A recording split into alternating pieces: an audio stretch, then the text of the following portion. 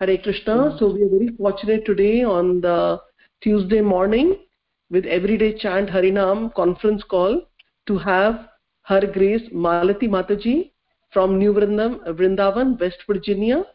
And Mataji is a disciple of Srila Prabhupada, and we are very so fortunate to have her on the call.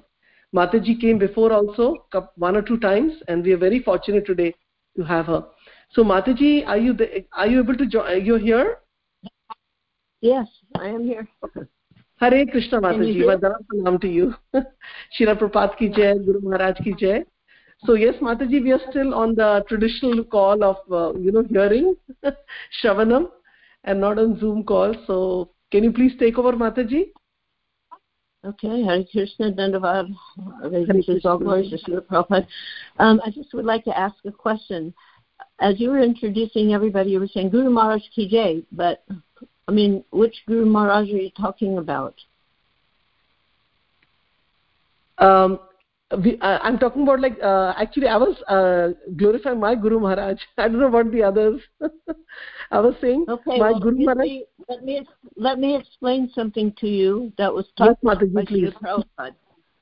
Please say Guru Maharaj is a very impersonal thing unless you're in your own group of God brothers and God sisters, then it's understood who is the Guru Maharaj. But when you're in a mixed group, who knows who? There's so many Guru Maharajas. So then you say the name. You want to say, all glories to my Guru Maharaj, so and so, whatever the name is. But just to say all glories to Guru Maharaj, that is considered impersonalism.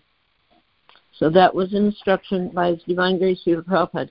Also, in the temple, particularly during Srila Prabhupada's Guru Puja, it is not proper, and again an instruction by Prabhupada, to chant Jai Guru Dev, Guru Dev, Guru Dev. He stopped it. He sent somebody to the temple to stop that. He said it's impersonal. So many Guru Devs. So nowadays, a lot of this etiquette is lost, but nonetheless, we should be aware of it. So therefore, I'm mentioning it. So good morning, Hare Krishna.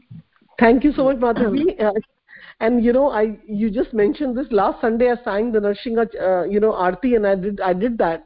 So I'll be careful. And thank you so much. And then you mentioned that when we say Guru Maharaj, we say the name of our Guru Maharaj, right? That is okay. Yes.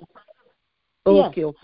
Yes. And again, if you're with your group, if let's say there's a little gathering of disciples of the same Guru, then we know we know who you're talking about, But here we are, and I don't know who's this Guru Maharaj. Everybody's, so then so rightly put. And that shows respect, and it also lets the hearer know who you're talking about. So thank you, Mataji. So rightly pointed out.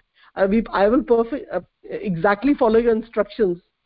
You're such a senior disciple of Srila Prabhupada. Thank you so much for guiding. So, Mataji, please, we are eager to all hear. We are just a few people here joined, and please take over. Thank you, Hare Krishna. I will do my best. Yes, Mataji.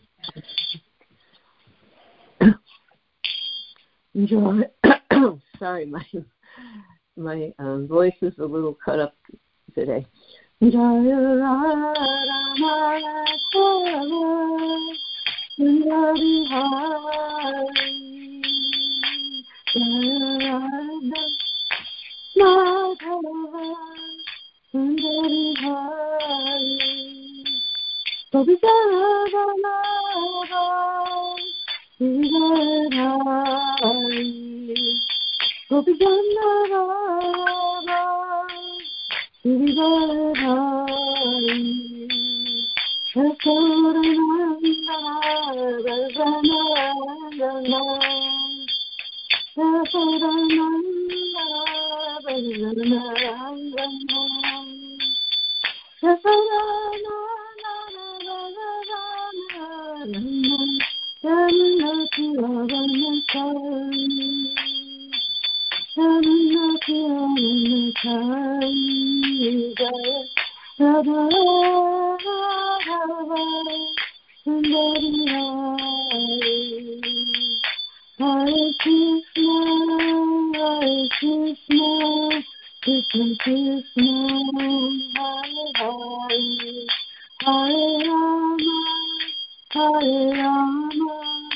Rama Rama Hare Hare Om Namo Bhagavate Vasudevaya Om Namo Bhagavate Vasudevaya Om Namo Bhagavate Vasudevaya.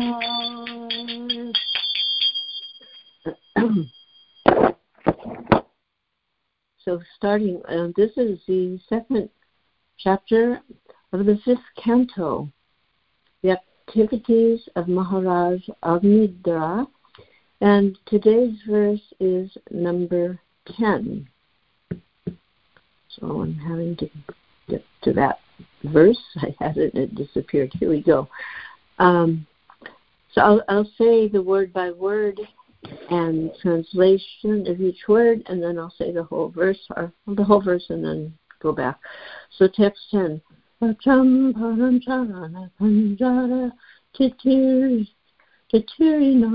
brahmanarupamukaram shinavamachubhyam abda kadambaruchiranka itanka bimbeya shammalatan dikasa. Are you able to hear me okay? Because my voice is very soft today. Can everybody hear okay? Yes, Mataji. Okay. Sorry for the inconvenience. So, Vacham is the resounding vibration. Param means only. Charana Panjara of the ankle bells. Titirinam of the Titiri birds. Brahman, O Brahmana, Arupa, without form. Mukharam, able to be very distinctly heard. Shinavama, I hear. Tubhyam, your. Labda, gotten. Kadamba, like the kadamba flower. Ruchi, lovely color. Hankavitanka, bimbe, on the beautiful circular hips. Yasyam, on which. Alata, Paridi, encirclement of burning cinder. Kwa, where. Cha, also. Valkalam, covering cloth. Te, your. Again the verse. Vacham param charana pandara titirinam brahmanarpa mukaram srinavamatubhyam labda kadambaruchiram kavitam kabimbe Yasyamalata paridi kwa chavalankam te. Translation. O Brahmana, I can simply hear the tinkling of your ankle bells. Within those bells, Titiri birds seem to be chirping among themselves. Although I do not see their forms, I can hear how they are chirping. When I look at your beautiful circular hips, I see they are lovely colored kadamba flower, and your waist is encircled by a belt of burning cinders. Indeed, you seem to have forgotten how to dress yourself. Srila Prabhupada's purport. With lusty desires to see Pravachati, Agnidhara especially gazed upon the girl's attractive hips and waist. When a man looks upon a woman with such lusty desires, he is captivated by her face, her breast, and her waist. For a woman first attracts a man to fulfill his sexual desires by the beautiful features of her face, by the beautiful slope of her breast, and also by her waist. Pravachati was dressed in fine yellow silk, and therefore her hips looked like a kadamba flower. Because of her belt, her waist seemed to be encircled by burning cinders. She was fully dressed, but Agnidhara became so lusty he asked, "Why have you come naked?" So again, O Brahmana, I can simply hear the tinkling of your ankle bells. Within those bells, Titiri birds seem to be chirping among themselves. Although I do not see their forms, I can hear how they are chirping. When I look at your beautiful circular hips, I see They are the lovely color of kadamba flowers, and your waist is encircled by a belt of burning cinders. Indeed, you seem to have forgotten how to dress yourself. Om Adyan Tamaranda Syajana Sakalaya Chaktumpu Tamjena Tasme Sri Gurave Namaha Namam Vishnu Karaya Krishna Prasaya Bhutale Srimate Bhakti Vedanta Swamiti Namane Namaste Saraswati Gauravani Pracharane Nirvishesha Sunyavadi Askacha Desatare Shri Krishna Chaitanya Prabhu Nityananda Shri Dvaita Gadadhar Srivasadi Gaura Bhaktivinoda Vancha Kalpataridischa Vipa Sindhu Vaivyacha Patikanam Pavanebhyo Vaishnaveyo Namo Namaha. So, in this particular passage from the Bhagavatam,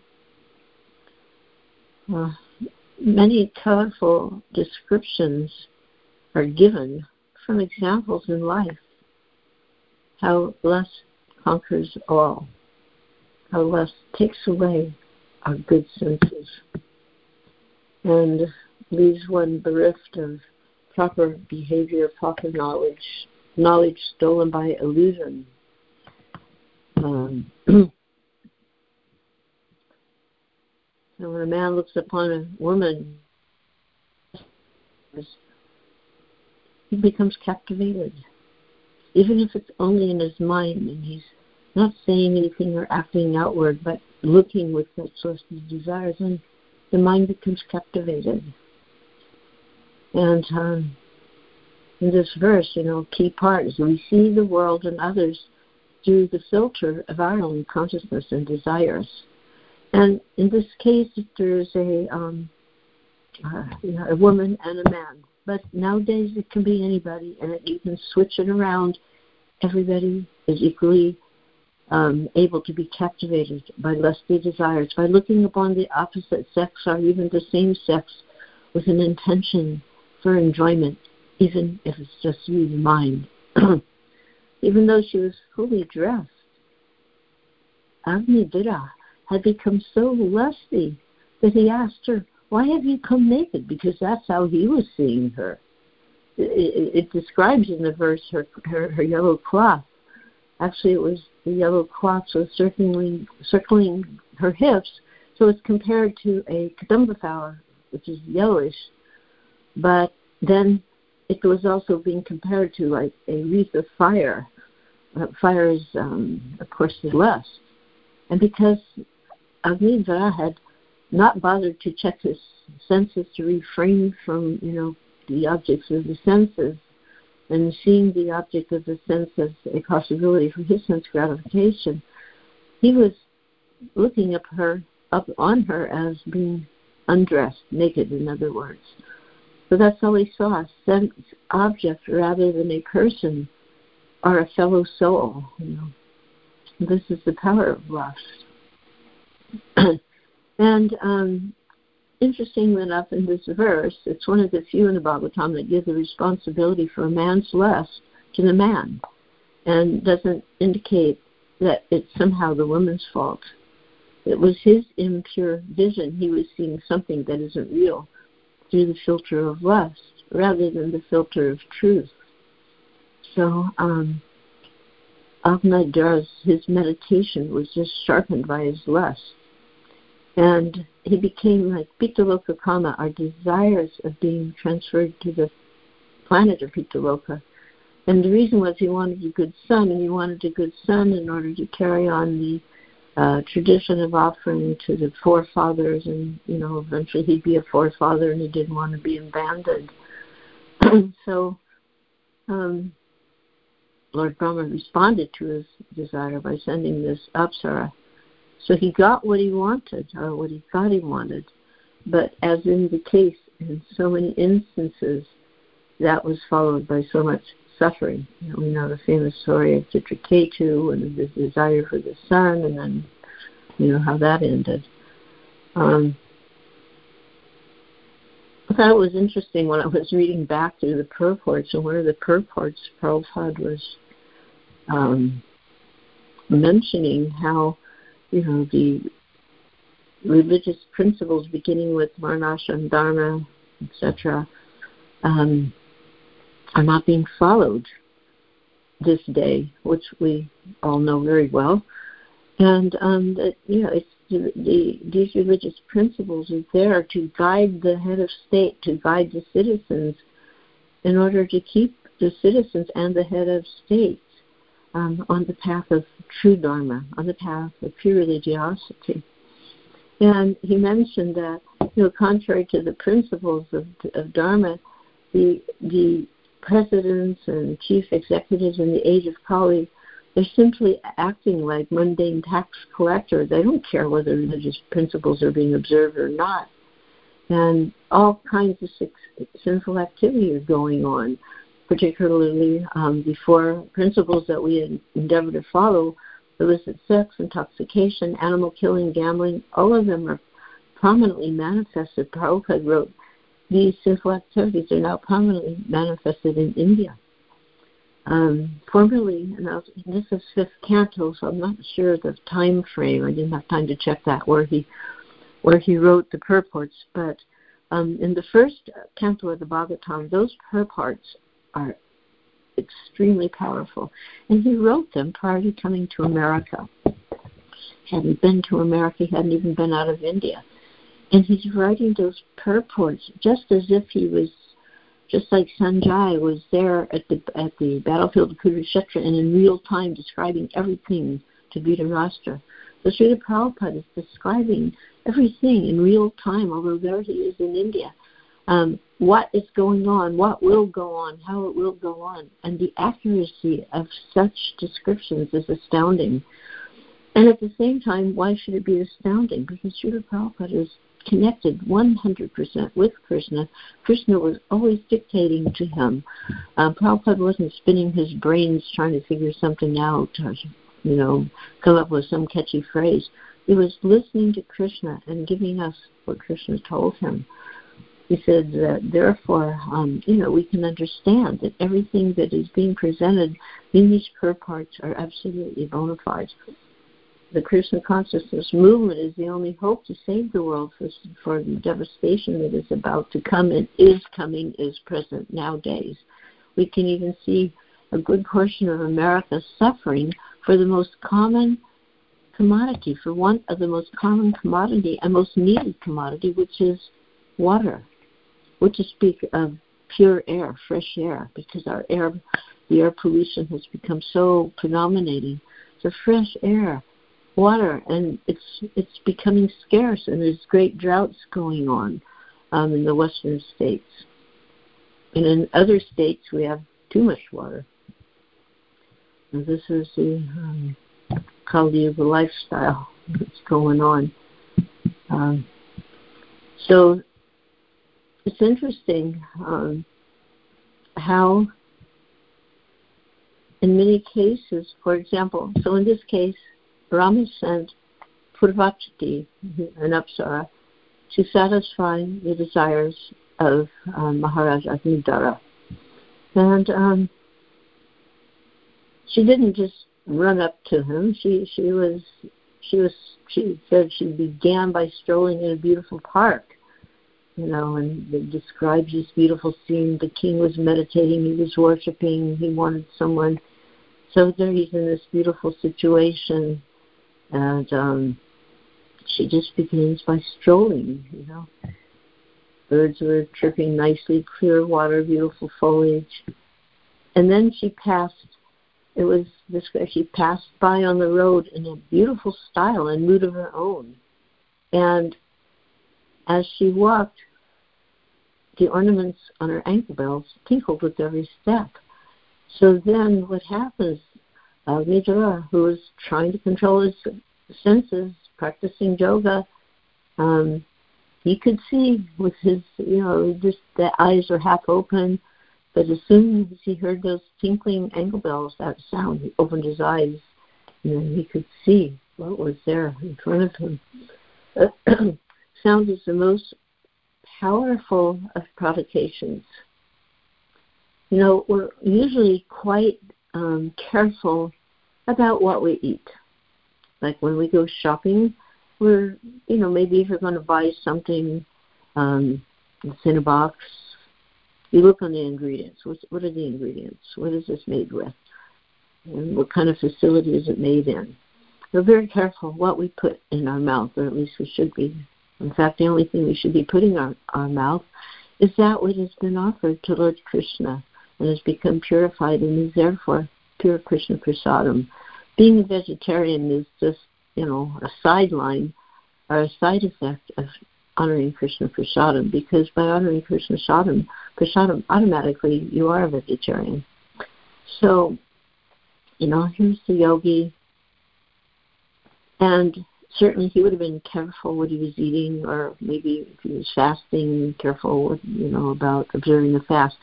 But he wasn't careful enough about what he allowed into the ears, and so he hears these ankle bells, and he becomes disturbed. And he could have just continued meditating and let her just go by, but he, out of being disturbed, he lost control of his senses, and he opened his eyes to have a look. So then, of course, seeing this personality, he became much more agitated, much more inclined to becoming entangled.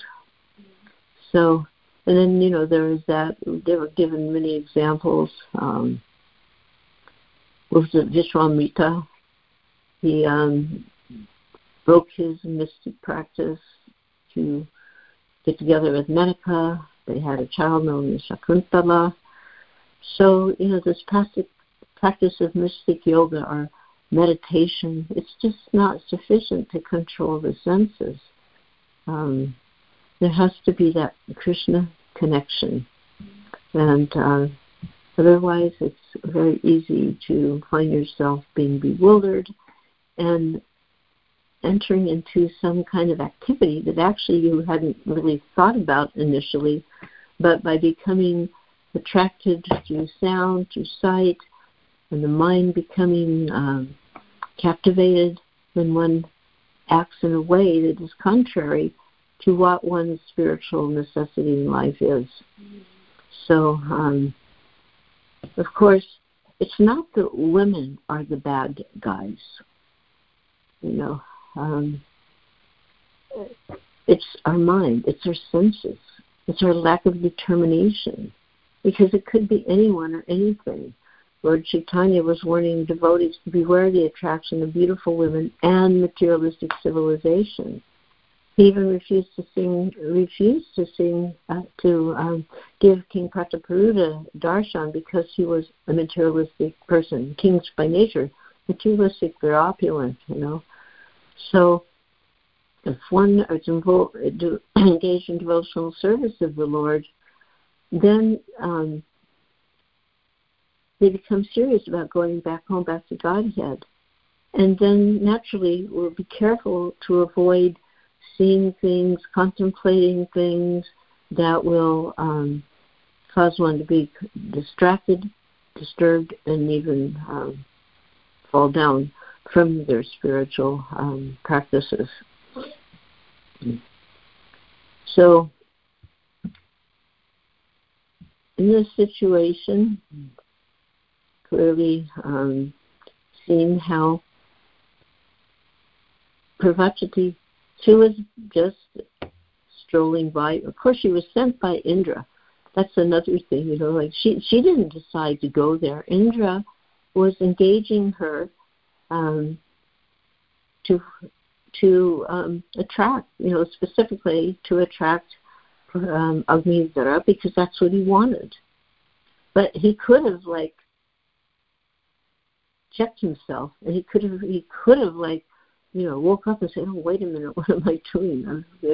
But he just went for it, So he said, "Why have you come naked?" He got to the blunt point. she was an apsara. You could say that is like a heavenly prostitute. And prostitutes were there in the Vedic times. There's many mentions of prostitutes. One other in the Bhagavatam, there's a mention of Pingala, and this lady, again a prostitute. She was like they gave a description, but she was desiring to bring a lover as a customer into her house. So every night she would stand outside leaning on the doorway to show her beautiful form. So there's many actions that one can do knowingly or unknowingly that can be provocating. So, dressing in a provocating manner, leaning on the door, like showing a casual mood, like, unavailable mood.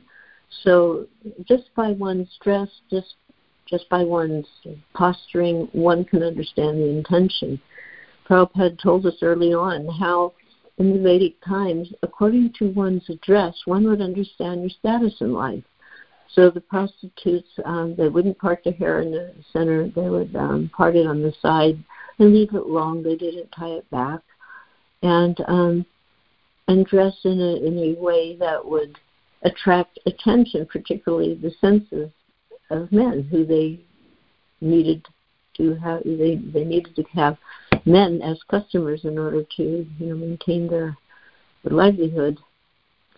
So there, Pingala was anxious to get money, and she was standing up. And it came by. She was thinking, "Oh, surely this one has money. I know he can pay the price. I'm sure he would enjoy my company." And she thought about every man who came by. It was going through her mind, possible customer.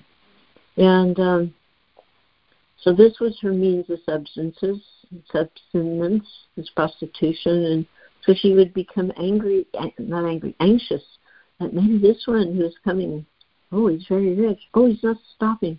Well, I'm sure someone else will come, or that man will come. And so she's, in her mind, checking everybody out. And then as she was finding herself without a customer, she was leaning against the doorway, unable to finish her business and go to sleep. And out of anxiety, she would sometimes walk out toward the street, sometimes go back, so in and out, and finally midnight arrived. And as the night wore on, her desire intensified, the desire for money. And when she realized it wasn't going to happen, she became morose. Her face dried up. Because somebody, when they're expecting something, there's a certain mood that comes out through the face. So she was naturally, as a prostitute, would apply some cosmetics, and she was trying to become quite attractive. But when she was not getting a customer and her hopes were being dashed, then her anxiety dried up her face, and she was very disappointed. And then suddenly, though, an amazing thing happened. She began to feel a great detachment from her situation, and actual happiness arose in her mind. And she felt disgusted with her material situation, and she became indifferent to it. So it's like describes detachment acts like a sword, cutting to pieces a binding network of material hopes and desires. So then this narrator was saying that hear for me the song sung by the prostitute in that situation. So the Pingala said, just see how greatly illusioned I am, because I cannot control my mind. Just like a fool, I desire lusty pleasure from an insignificant man. I'm such a fool. I've given up the service to that person who, being internally situated within my heart, is actually most dear to me.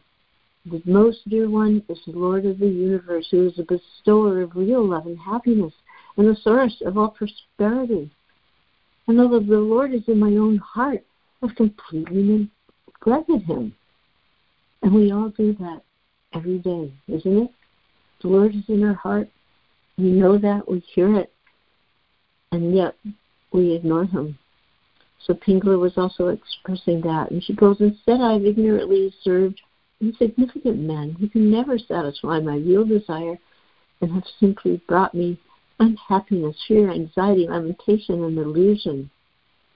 And that happens whether we are not necessarily prostitutes, but when we ignore the Lord in our heart and we serve our own mundane desires, then the result is this unhappiness, this fear, this anxiety, lamentation, and illusion. And she took it further. I have uselessly tortured my own soul.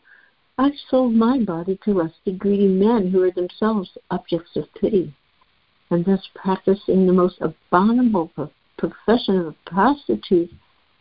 I hoped to get money and sex pleasure.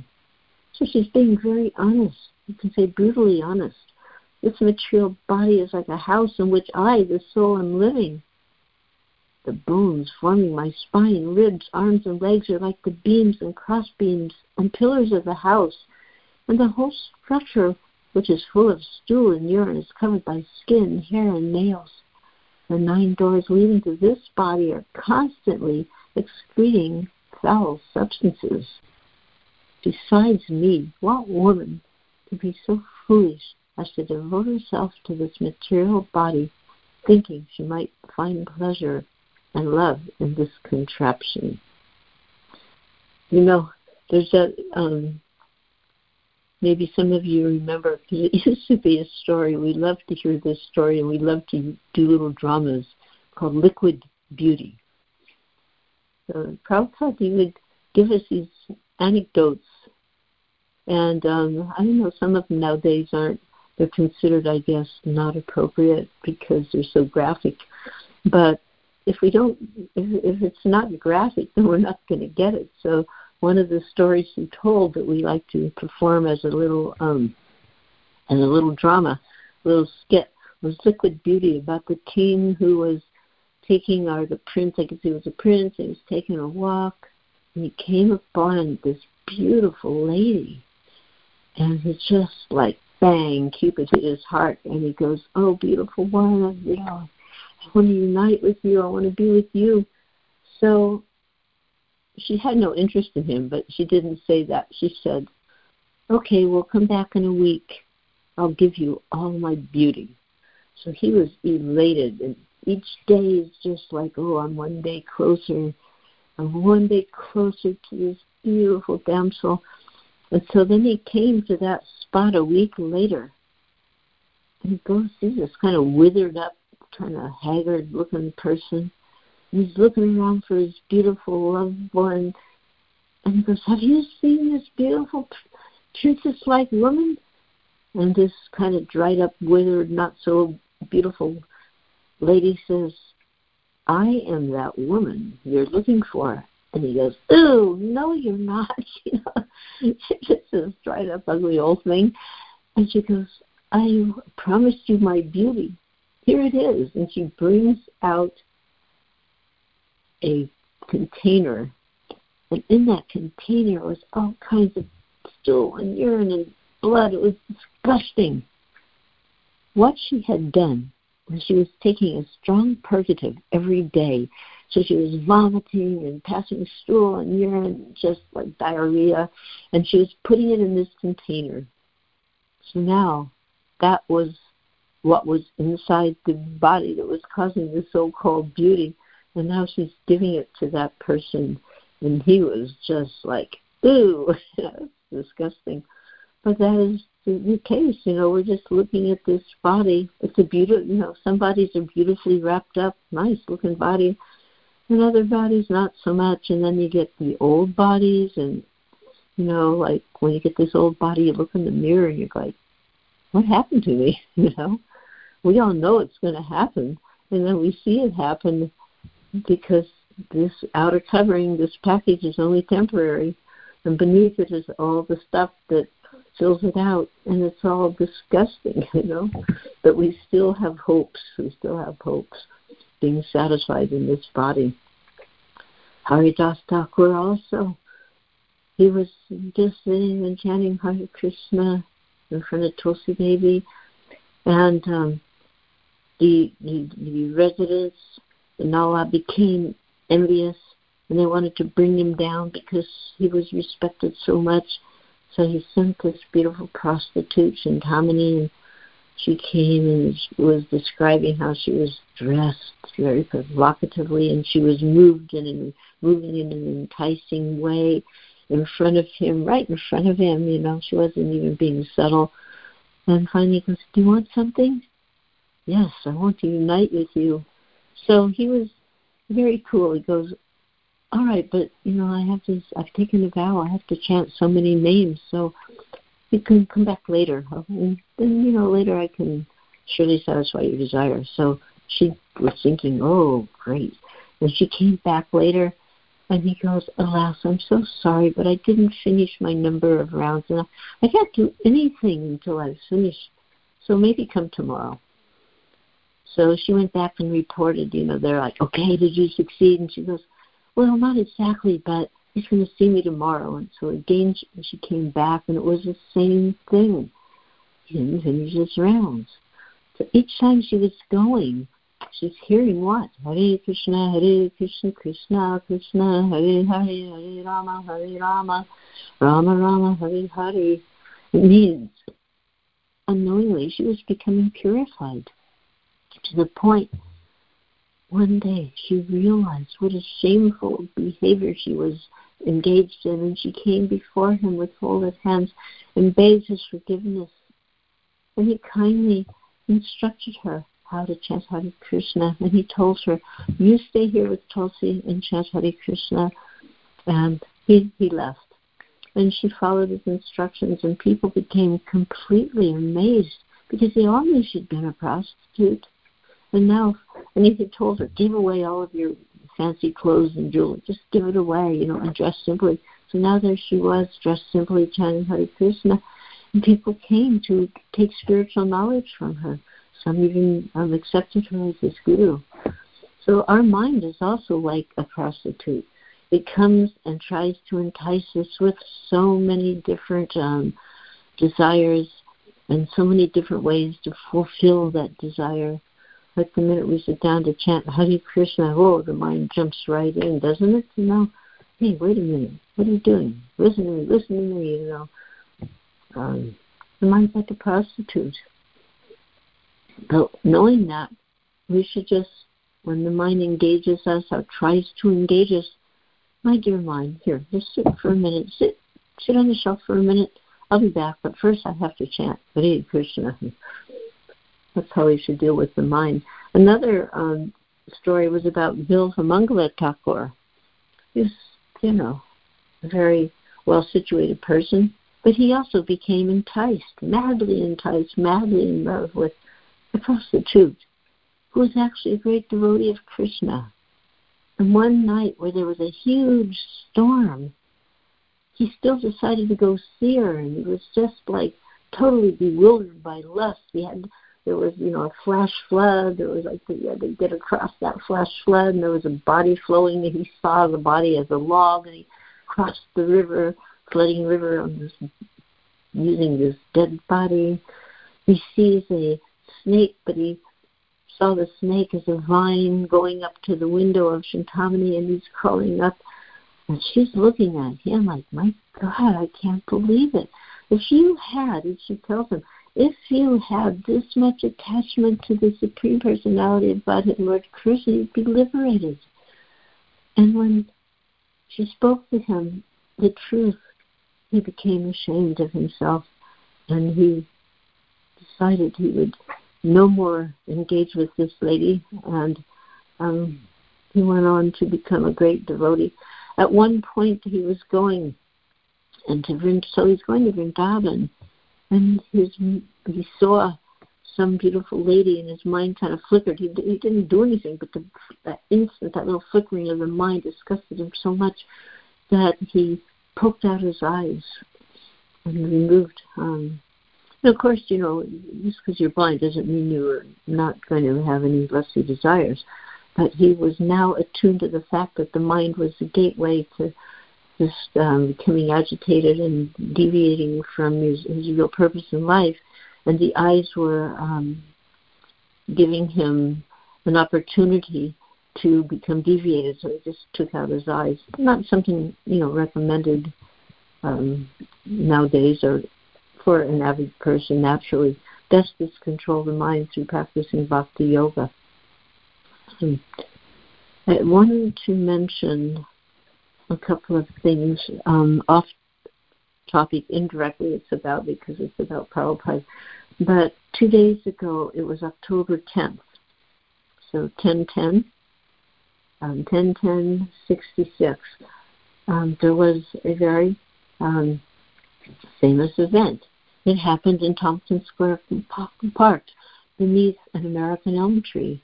His Divine Grace, Srila Prabhupada, unknown to anyone at that time, and those who knew him only called him Swamiji, he sat down with a little bongo drum and he was chanting Hare Krishna Kirtan, and it was recorded. So the first recorded case of the Hare Krishna Mahamantra in the West occurred on 10/10/66. And then another little history was on 1/17/67. So a little while later, Srila Prabhupada for the first time flew an airplane and came to San Francisco. So today is 10/12. And today there was another extraordinary historic occurrence, that Srila Prabhupada arrived at Johannesburg Airport in South Africa. And it was actually culturally extraordinary because there were white men bowing down before an Indian. Now, you may think, well, what's the big deal? But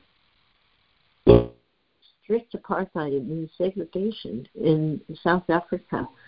So the black people were one segregated, the brown people, like Indians, were segregated, and the white people were the cause of the segregation. So to see white men bowing down before an Indian was absolutely extraordinary. And on top of that, the devotees had borrowed a Mercedes-Benz, a yellow Mercedes-Benz. Now, the devotees who were there were basically from America, and they had taken this austerity to go to South Africa, which was considered a fairly impossible place, along with China and Russia at that time. So they had borrowed a Mercedes-Benz, and they parked in a spot reserved for the state ministers and other dignitaries. But no one objected, So Prabhupada arrived, and the devotees were throwing flower petals, and there were some young European onlookers, and they also bowed down. And the priests, who were impressed by all the protocol, they were saluting Srila Prabhupada, and it was the priest who respectfully opened the door of the Mercedes. Because, as I mentioned, it was plagued by apartheid in those days, and the white-bodied people had assumed a superior position, and they had imposed the policies of segregation based on race. So the native blacks and the many Indians who had settled there were being humiliated.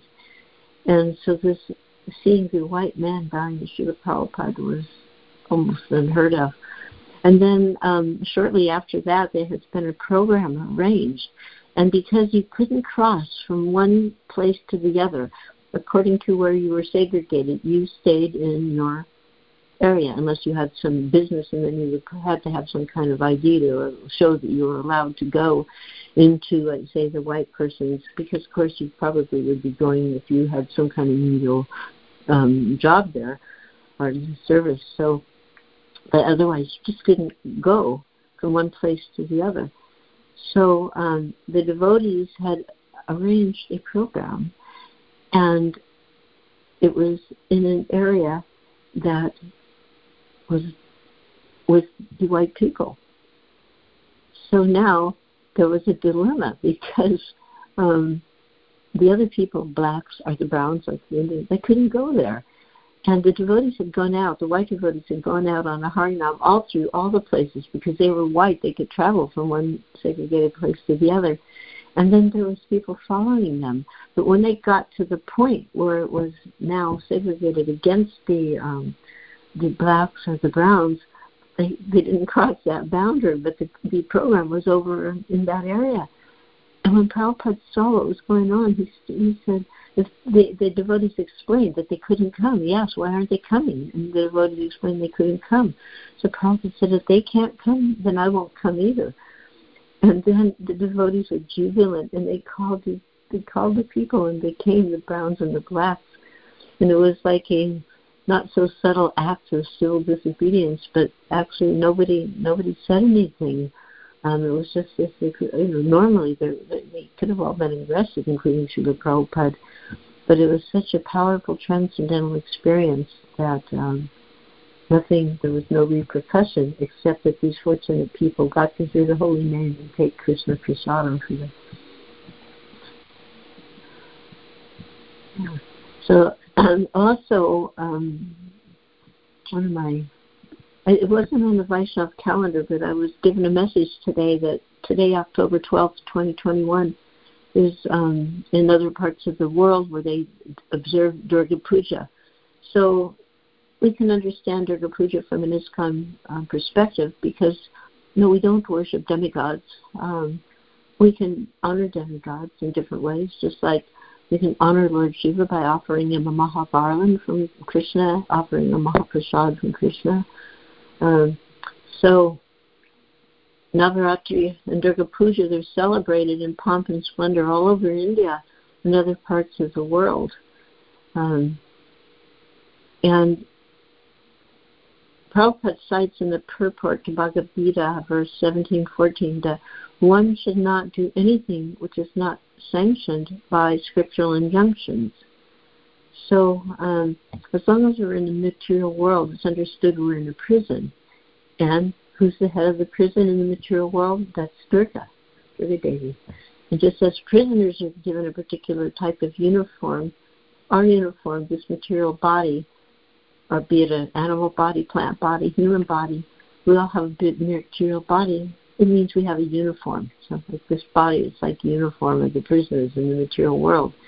And as long as we have the body, we're under the realm of Durga Devi.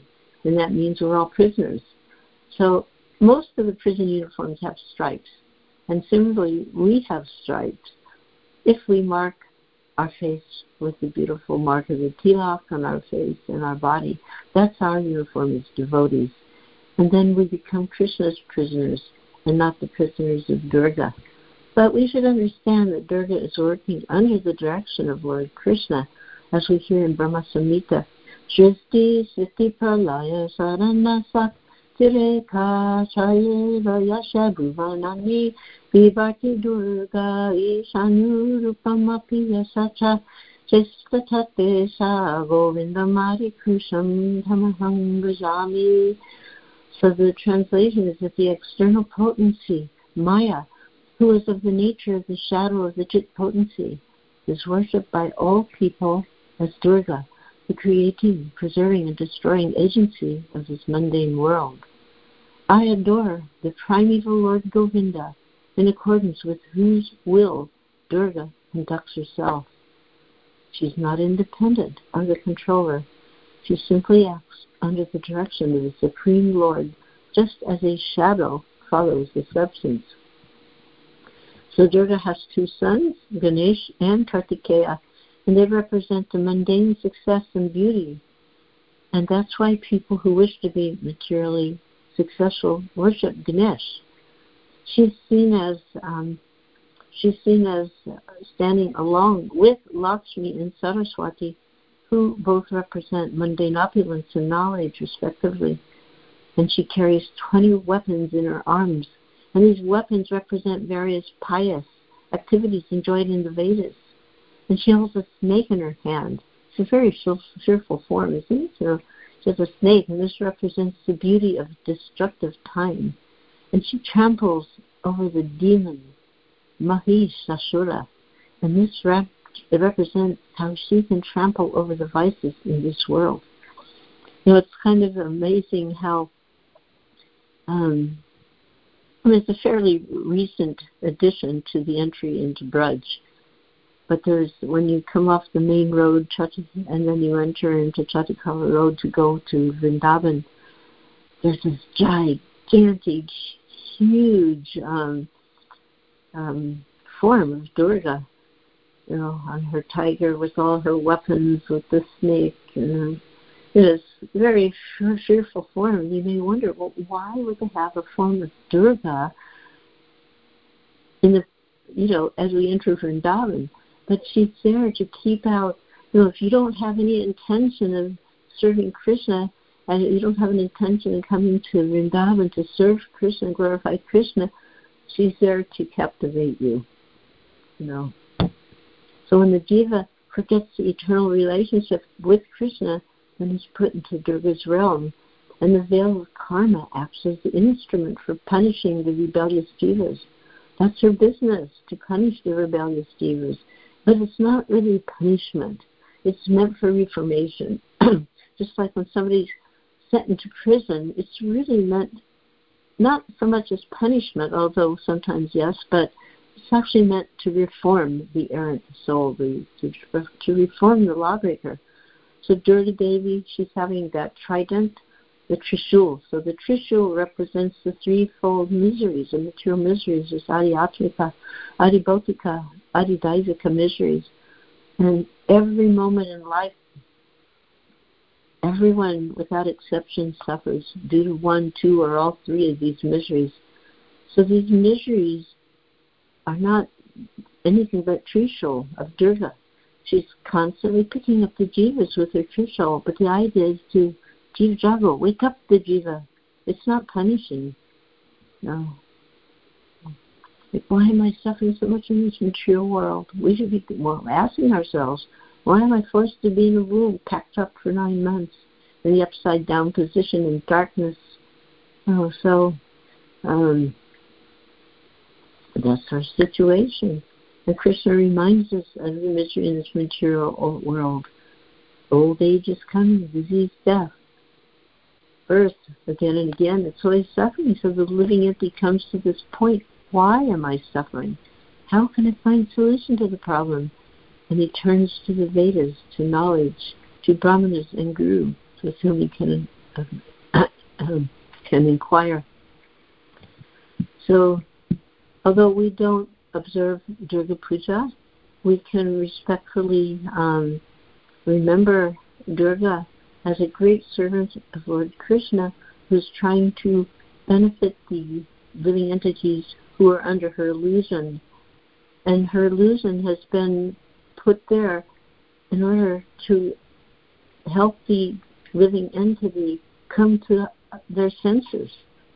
Like, why am I suffering? Why am I here? What is going on? So she gives us a poke with her trident. So we don't want to do Durga, but actually, I just remembered to quote Bhaktisiddhanta Saraswati that Durga Puja is not dancing for Hindi songs, taking intoxication, and having fun, as we see nowadays in puja pandals. Real Durga Puja is to become a Krishna Bhakta. Then Durga will be really happy. But if we worship her in any way we like whimsically, then we're fools. So this body is her property, and ultimately she's going to take over our body. So by worshiping her, it means we're worshiping our own death. So then Srila Bhaktisiddhanta says they're fools, such fools. But we don't want to worship Durga Puja as fools for materialistic comforts. We can observe Durga Puja by becoming a Krishna Bhakta. So that would be most pleasing to Durga and obviously most pleasing to Krishna. So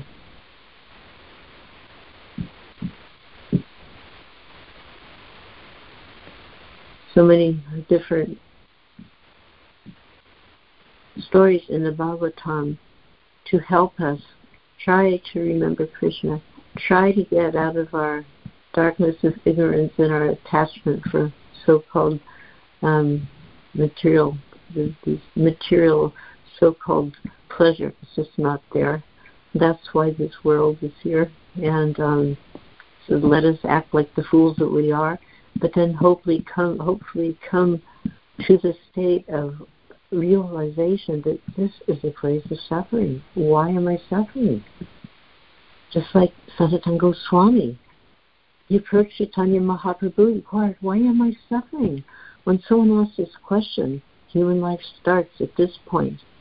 And then the Vedas and spiritual masters can give us knowledge that you're not the body, you're soul. The soul is eternal, full of bliss and knowledge. Jiva Goswami asked, why am I suffering in this material world? This is not my place. And where is the situation where I can live my eternity, bliss, and knowledge? So the intelligent person comes to that point, and then the spiritual master can begin instructing. And because we're now to the point of wanting to be cured of our material illusion and disease, we're able to hear. So far as we're trying to hang on to material enjoyment, our hearing becomes impaired. Not even hearing aids can help you. So the spiritual master will instruct, it's not this material world that you belong, it's the spiritual world, back home, back to Godhead, where there's no more birth, death, disease, and old age. And intelligent person, how can I get that? Guru will tell, yes, you have to perform devotional service. Oh, how can I perform devotional service? Just chant Hare Krishna and be happy and go back home to Godhead. This is the instruction. So, Hare Krishna. Okay. If there's any quick questions, I have to leave in 9 minutes.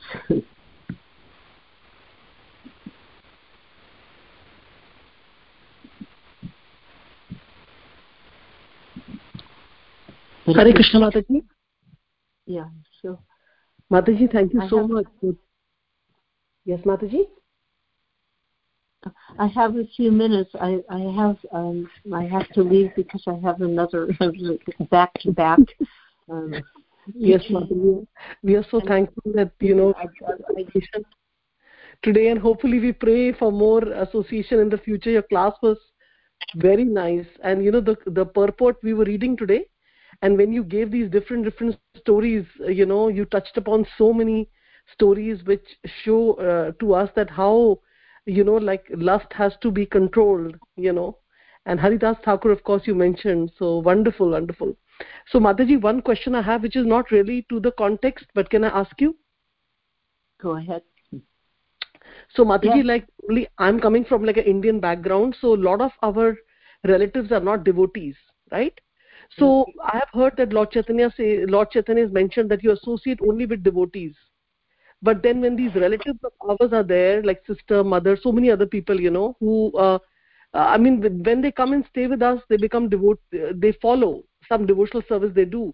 But then again, they intermingle with other people who are not devotees, and the situation becomes it's so hard to deal and what to do. So sometimes we also hear that we have to give our association, not take. So in this, can you just give some thoughts, Mataji? Anyways, the family is part of the Maya. Let's be blunt. People don't like to hear that, but it's the reality because we're not these bodies. They're not these bodies. And whatever bodies we have, they all belong to Krishna. So you belong to Krishna, I belong to Krishna, and they also belong to Krishna. Now, to some extent, we have come to the point of realizing, or at least we understand it. If we realized it, we'd be fully liberated. So we understand it. On the other hand, these souls, they don't get it yet. But as you say, if you invite them, they come to your house, then they're going to get your association. So to the ability that you're able to give them your association nicely, they get that benefit. But it's up to them to pick up the ball and run. They have to take advantage of what is being offered. And as you say, as soon as they leave, they go back to their other friends or other, illusions. But you've done your part. You've done your part. The idea of associating is, now you sometimes even, like, let's say you have to go to their house. Now there may be some things that you would not prefer to do. Maybe they have a television on, or they want some, nonsense music. You can't do anything about it. You're the guest. So the best you can just do is silently within chant Hare Krishna. It used to be in the old days, devotees would go to let's say they go to a relative's house, a parent's house, and there's the TV or some music, like I mentioned, right? And they get their beads, like really loud and crazy chanting to, try to protect themselves. But that did not impress their families very much, to say the least. So, just silently chant in your mind. Do your business. It means whatever reason you're at the house, just do that, Just like, if you go on stage, and let's say you're playing a demon on the stage, so you play that role, and then when the drama's over, you come off the stage and return to your normal situation. So in the same way, when you go to the home of relatives or others, play your role. You don't have to do the things they're doing that if it's against our principles. But, you can be nice, you can be pleasant, play your role, and when it's time to leave as soon as possible and get back to your normal devotional activities. Yes, Mataji, thank you so much for the concise answer. So as Mataji mentioned, she has to leave. Maybe one or two questions more, if possible, maybe one. Does anybody have any comment or questions? Hare Krishna, Malati Mataji, please accept my humble questions. All glories to Srila Prabhupada and Guru Maharaj. Mataji, very nice class. My question is, Mataji, you did mention in the class some historical fact from ISKCON that Srila Prabhupada, Srila Prabhupada was first time recorded on 1067 or 66? No, 66. 66. Oh, with the bingo. On 67 January, his first time he was on a plane. Oh. He went from New York to San Francisco. Oh, for the first time. Very nice. Yeah, it was his first plane ride. Yeah. 1167. And 1066 was the first time when he was recorded doing the kirtan in the town square with the bingo drum. Yes, that little drum. You can see that little drum in New Vrindavan, actually. Uh-huh. That little drum is here in New Vrindavan. Oh, it's in New Vrindavan? Oh. Yeah, at Prabhupada's Palace of Gold. You can see it there. Oh, okay. Amazing, huh? Yeah, thank you so much for sharing so wonderful historical facts about our ISKCON and Srila Prabhupada. Srila Prabhupada ki jai. Thank you, Mataji. Yes, so I have to take my leave from all of you. I wish you well. Kartik is coming, so we have the opportunity of the beautiful daily Damodar Astakam offering, and it's a time of the year we all look forward to. And I bless all of you to be able to chant wonderful rounds without too much distraction by your prostitute mind. Thank you, Mataji. Thank you so much. Thank you. We pay our obeisance. Thank you so much.